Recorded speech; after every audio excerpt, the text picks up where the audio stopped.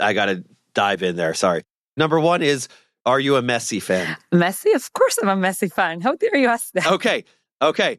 But so you're a Messi fan. Oh, let me ask you a good question. World Cup. It's Argentina versus the United States of America. Who are you rooting for? Hey, everyone. Welcome to Wondering Jews with Michal and Noam. I'm Michal. And I'm Noam. And this podcast is our way of trying to understand the Jewish world. We don't have it all figured out, so let's try to figure it out together. This week, we have a question from a listener named Josh. Hey, Josh. Josh asks kind of a serious question, which I like. And I know, Michal, you're going to like it too. Josh asks, what's the best piece of advice you've ever received?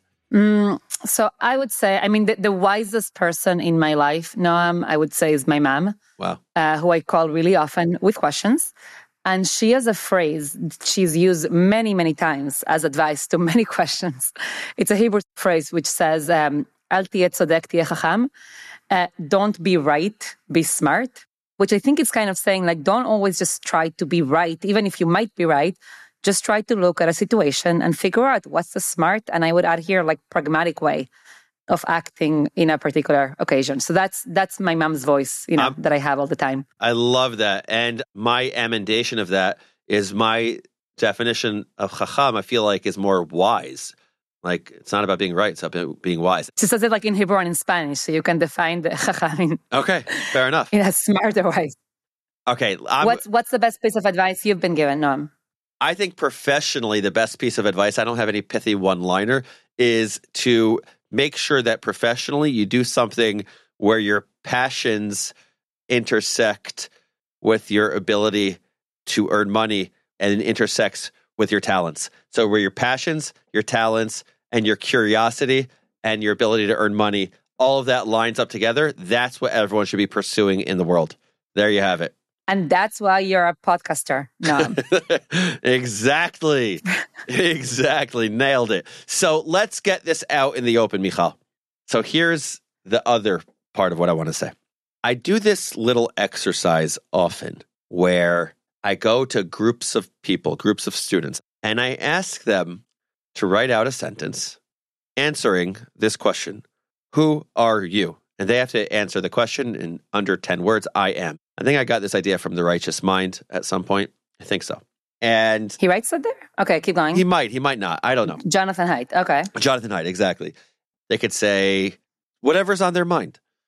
And when I do it in Jewish audiences, I'm always interested to see and hear what their response will be. Invariably, out of a group of 100 or so, the majority of them will either describe their state, their emotions. They'll say, I am happy, or I am sad, or maybe they'll say, I'm an athlete, or maybe they'll say, I am Jewish. That's most of the time. A few of them will say, I am a Zionist, but only very few of them. I want to tell you that if someone were to ask me this question and has said to me, Noam, I want you to write out the sentence, I am 10 times. Without a doubt, one of the 10 sentences would absolutely be, I am a Zionist. That's who I am. It's part of my identity. It's a big part of my identity. Now, many of you listening are probably saying, no, of course you identify as a Zionist as a key part of your identity. You have a podcast about Israel. And Michal, tell me if I'm wrong, and I don't want to put words in your mouth, but I am imagining you are a Zionist too. Would you agree with that? 100%. Although I'm frustrated that you described the exercise before letting me do it. That would have been so smart. You know what that would have been? That would have been wise. Fun. No, that would have been wise over right. That's what that would have been. Very wise, yeah. Yeah, I don't know if I would write I'm a Zionist in my first 10, but yes, I'm a Zionist. So Michal, I'm going to ask you a more specific question in a couple minutes, but I want to start with asking this question. What does it mean for you to identify as a Zionist? Big question. First of all, I'll say that people define Zionism in lots of different ways. And very often people who say they are or they aren't are actually using different definitions of Zionism. I think that's a very important point. So what doesn't it mean to be a Zionist and what does it mean to be a Zionist for you? So for me right now, I'm going to give a very minimalist definition of Zionism because it's the one that I've been thinking about since October 7th and all of the narrative arguments To be a Zionist for me means that I look back at 1948 and the creation of the state of Israel, and I think that's a good thing. And if I could go back in history, I wouldn't change it, and I want to embrace it as something generally good. That's like my bare bones definition of what it means to be a Zionist. Okay, I like it. It's not everything. I love Israel, and I can talk about that as well, but that's like my very thin definition. Okay. What's your definition? Katie Couric just had me on her show, and she asked me what it means to be a Zionist. Yeah, that's exciting. Yeah, how was that? It was exciting. She's an American icon. It was exciting. And she asked me what it means to be a Zionist.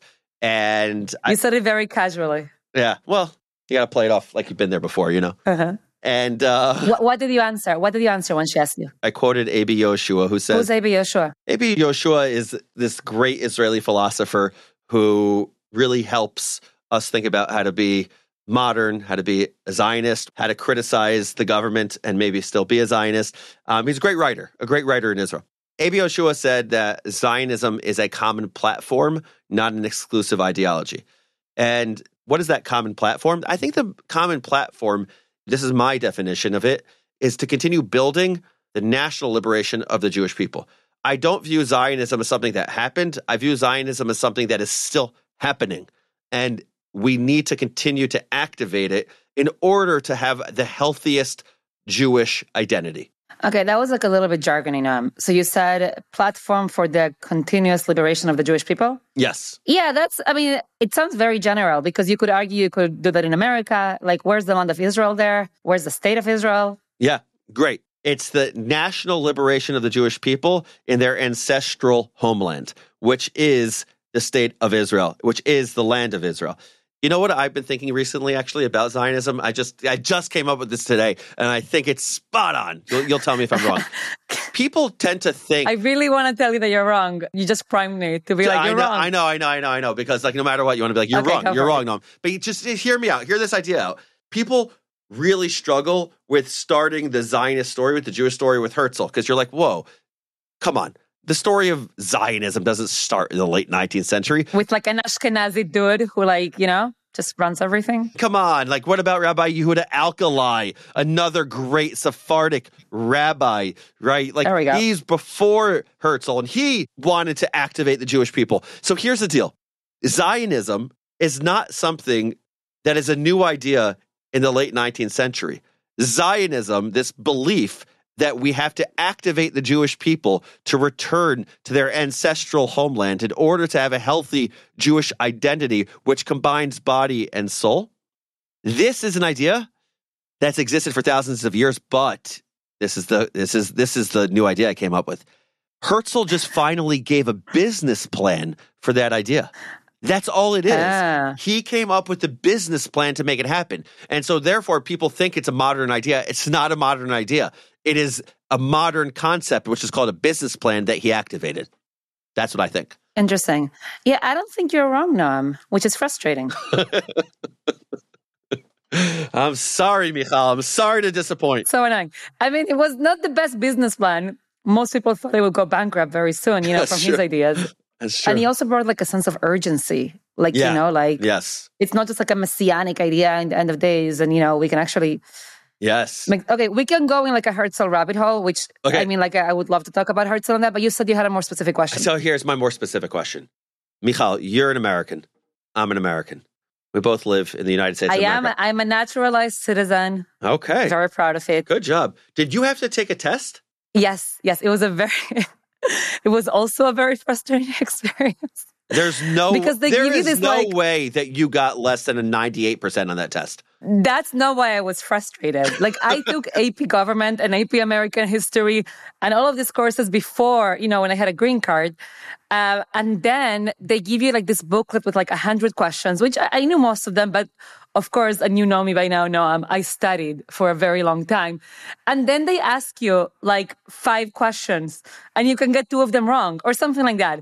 And it was incredibly frustrating because I wanted just to show my patriotism by knowing so much about America. But anyways, keep going. We're both proud Americans. Okay, so clearly you got the right answers and you're an American and I'm an American. I did. I begged for more questions, but they wouldn't do it. Of course you did. You're like, let me prove it to you just how American I am. Yes. So you're a proud American. And you're a proud Zionist. Very. Okay, let me paint a picture. For those of you who don't know. Are you also a proud American and a proud Zionist? We're both there, yeah? Well, I would say I'm proud about many aspects of my American identity, and I'm proud of many aspects of my Zionist identity. So that's... Wow, that was a lot of disclaimers. Okay, keep going. So, yes, I'm proud American, proud Zionist. So here's the deal. I'm painting a picture for everyone listening. Listen to this. If you don't know this, you got to know this. At the start of a basketball game, a Jewish high school basketball game in the United States of America, typically what will happen is before that game, 2 national anthems will be reverberating throughout the stadium. They're not really stadiums. They're like little gyms or giblets, we could even call them. And national anthem number 1 is typically the Israeli national anthem. Anthem number 2, if you're in the United States of America, is the American national anthem, the Star-Spangled Banner. And the Israeli national anthem is Hatikva. Both are played.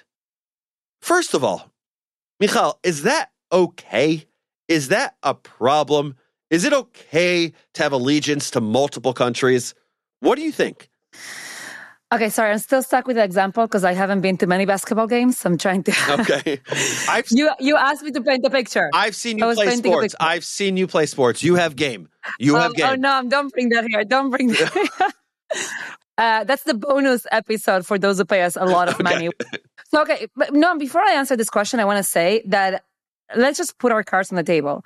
Please. I think where you're getting to here is like a big question that many people ask, which is, do American Zionists have double loyalties in a way that are somehow non-patriotic towards being an American? Right. With a subtext being that this notion of dual loyalty means that really you care less about the United States of America and you have a bigger goal to some foreign place. That's the assumption. That it's the universal Jew, maybe. It's the Jew that doesn't really care about its people in the United States or wherever country it's in. It cares more deeply about, in some sinister way, by the way, about a foreign entity.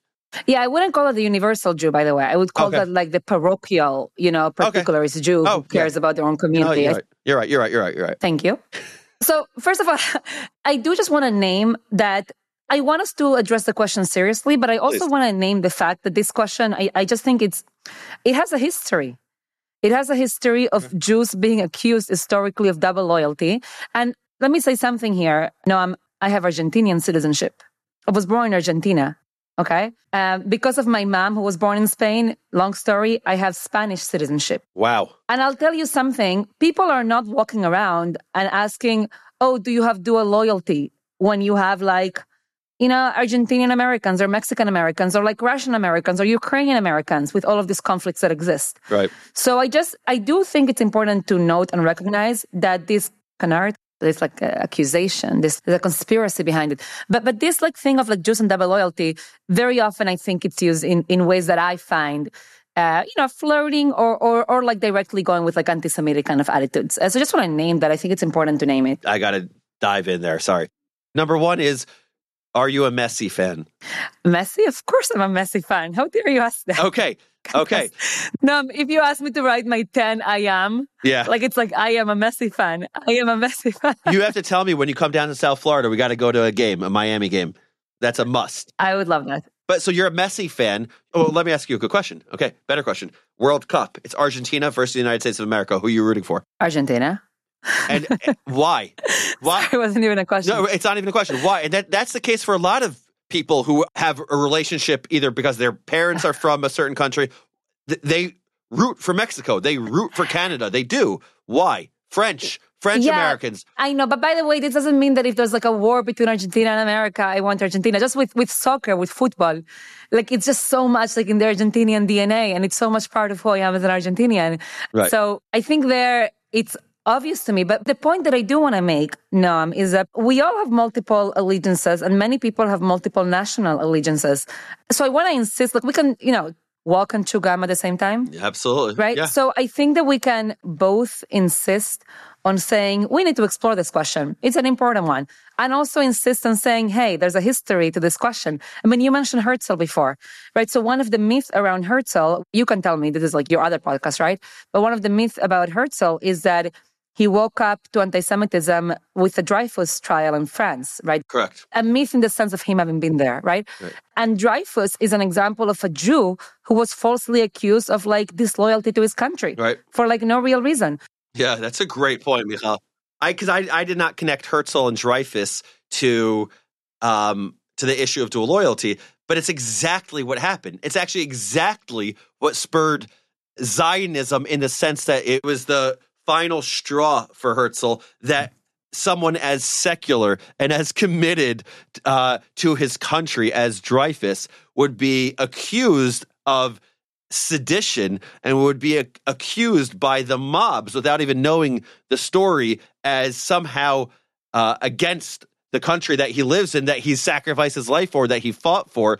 But the point is exactly what you're saying. It's not as simple as, hey, you're supportive of both the United States and Argentina. No. What it's going on here with the United States and Israel is there is a history to it that you cannot ignore. That's what I mean by you're right. Yeah, and this doesn't mean we shouldn't ask the question. Okay, right? So what's I think we're in this. So tell me why it's a good question. I think it's an important exercise. I really do. Why is it a good question? Okay, I think it's a good question because number one, it's being asked, so that means that like it's good to to consider it and to have both generous and also like less generous kind of approaches towards it. By generous, I mean taking it generously and also suspiciously. Okay. I also think it's a good question because we can ask this for so many areas in life. Right? Do you love your career or your family? Right. And I think we often give like pat answers. You know, we can love everything.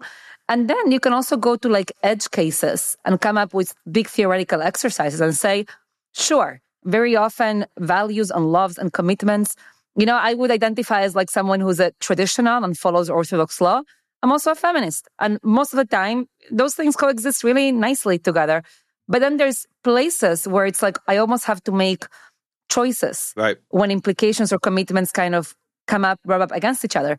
And those can sometimes be clarifying as to where you are. So that's why I think it's like a good question to ask in general for anybody who wants to be intentional about values and about who we are in the world. I like that. And I want to add one other reason why I think it's a really important question. I think it's important because it gets to another point to the Jewish world and to any group of peoples. I think it's important as a value, and I think it's a Jewish value, to be a good citizen. And we see that throughout the Jewish story in synagogue, for example, temple, shul, whatever you call it. Kanisa, that's the Persians often say that. Okay. Some Syrians say Kanis, but sorry, I interrupted. Okay, Kanisa. Every week, one of the things that we do is that we make a blessing or we say a prayer on behalf or for the country in which we live. And we think that that is a very important value. And if it's the case that your allegiance to Argentina, to Mexico, is at the expense of your country and you're antagonistic towards your country and you're appreciative of the place in which you live, well, then that becomes a problem. That's what I think. Yeah, I agree with that. But again, it's a very modern kind of like, we are so lucky that we're in America, that we can like embrace this country because of the way this country has embraced us. I don't know if like I would feel the same way 4 centuries ago, my relatives in Morocco or in Syria or whatever. So meaning, it sounds like I'm wandering, but okay. I promise you, I'm just wondering. Okay. If you're in Kyiv or if you're in Addis, in Ethiopia or Ukraine or previously the Soviet Union, what you're basically saying is you're not necessarily supportive of and proud of the country in which you live.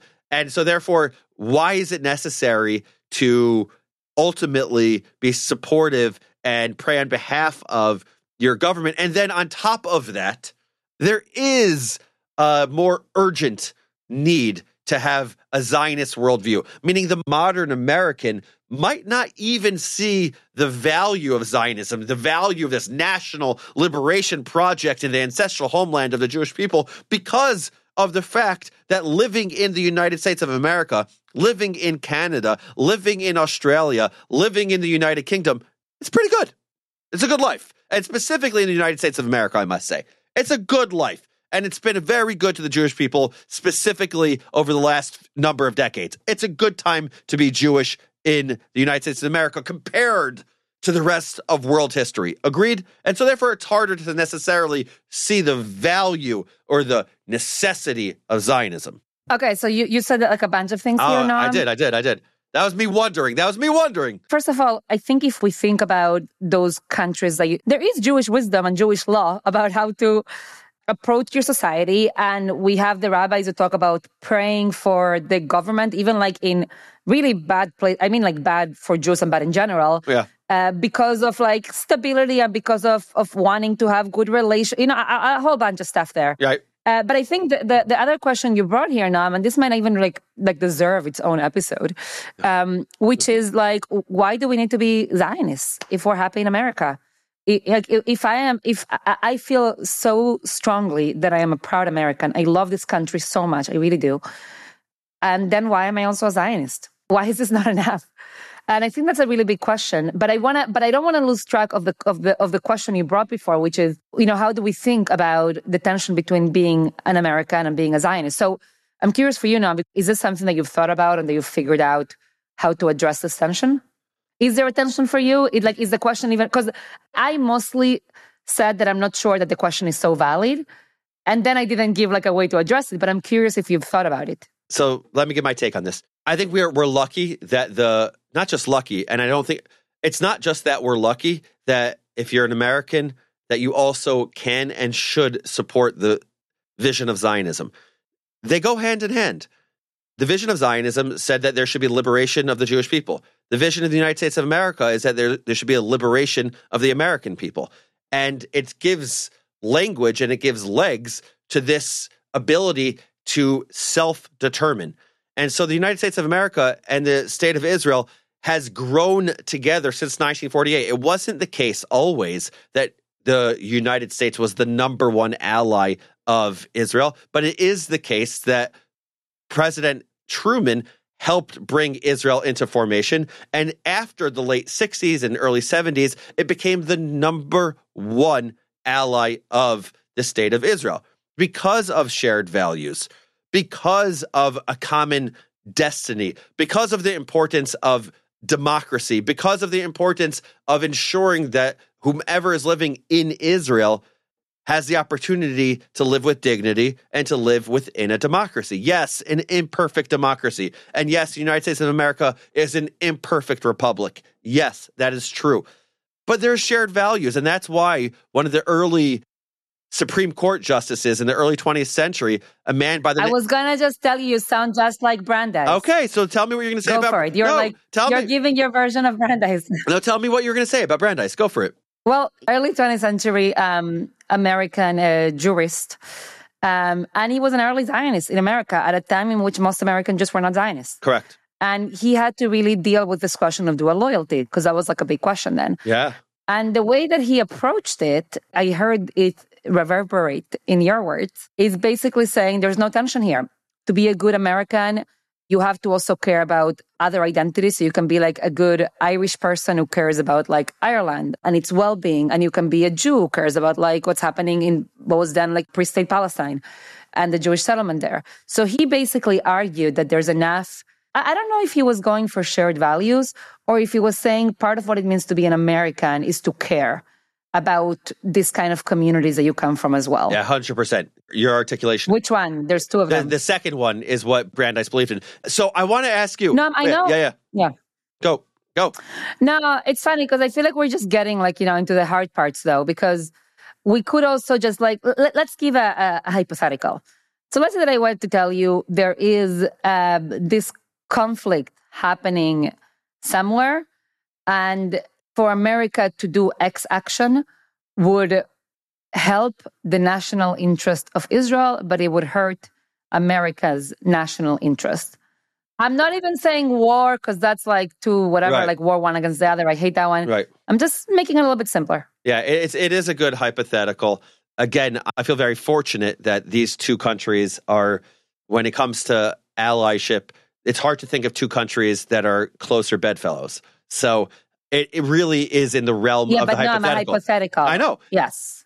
So I think that it depends is my answer. If I am a government official and I work for the United States and I am part of the American military, then it's my responsibility to ensure that I am fulfilling my responsibility as an American first and foremost.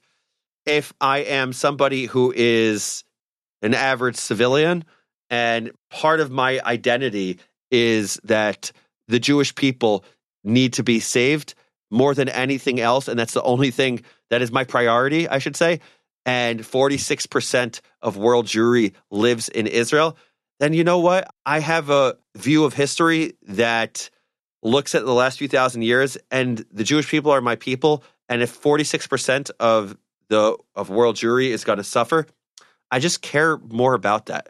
That's the way I think about it. What about you? Maybe this is where maybe I'm not as honest as I should be, in the sense that I would evade the question. I would say you can always have like multiple versions of national interest and different opinions as to what is in the national interest of America or Israel. You can have like huge conversations there. This was like a trick question because I'm going to respond to it by saying, yes, what? Yeah. What? Well, I like it. You asked a trick question. I fell right into the trap because what you're going to do, I know what you're going to do. You're going to insist on extenuating circumstances and demonstrate how ultimately the two can never really collide. And they both actually work together, even in this hypothetical in which they do collide. That's what you're going to do. Well, I was going to say I'm going to de-essentialize. Okay. Like there's never, like you can have big argument. What's good for America? What's good for Israel? Yeah. And at times you can be an American citizen who thinks that the government is betraying its own values. So you can be a critic or a protester of American government, but do it from a patriotic place. Love it. You solved the riddle. Look at you. I failed. You solved the riddle. You didn't fail. You were a little bit more honest. But I think, yeah, let's do like some takeaways. Do you have a couple? This conversation is not over. I think it's one that we live with, and we're going to keep probably coming back to some of this. We do live with it. And yeah, but what's your one or two takeaways? My takeaway is that it is much better to be wise than to be right. That is number one. My mom is always right, basically. That's okay. Yeah, exactly. That your mom that your mom somehow figured out how to be both right and wise. So I love that. I love it.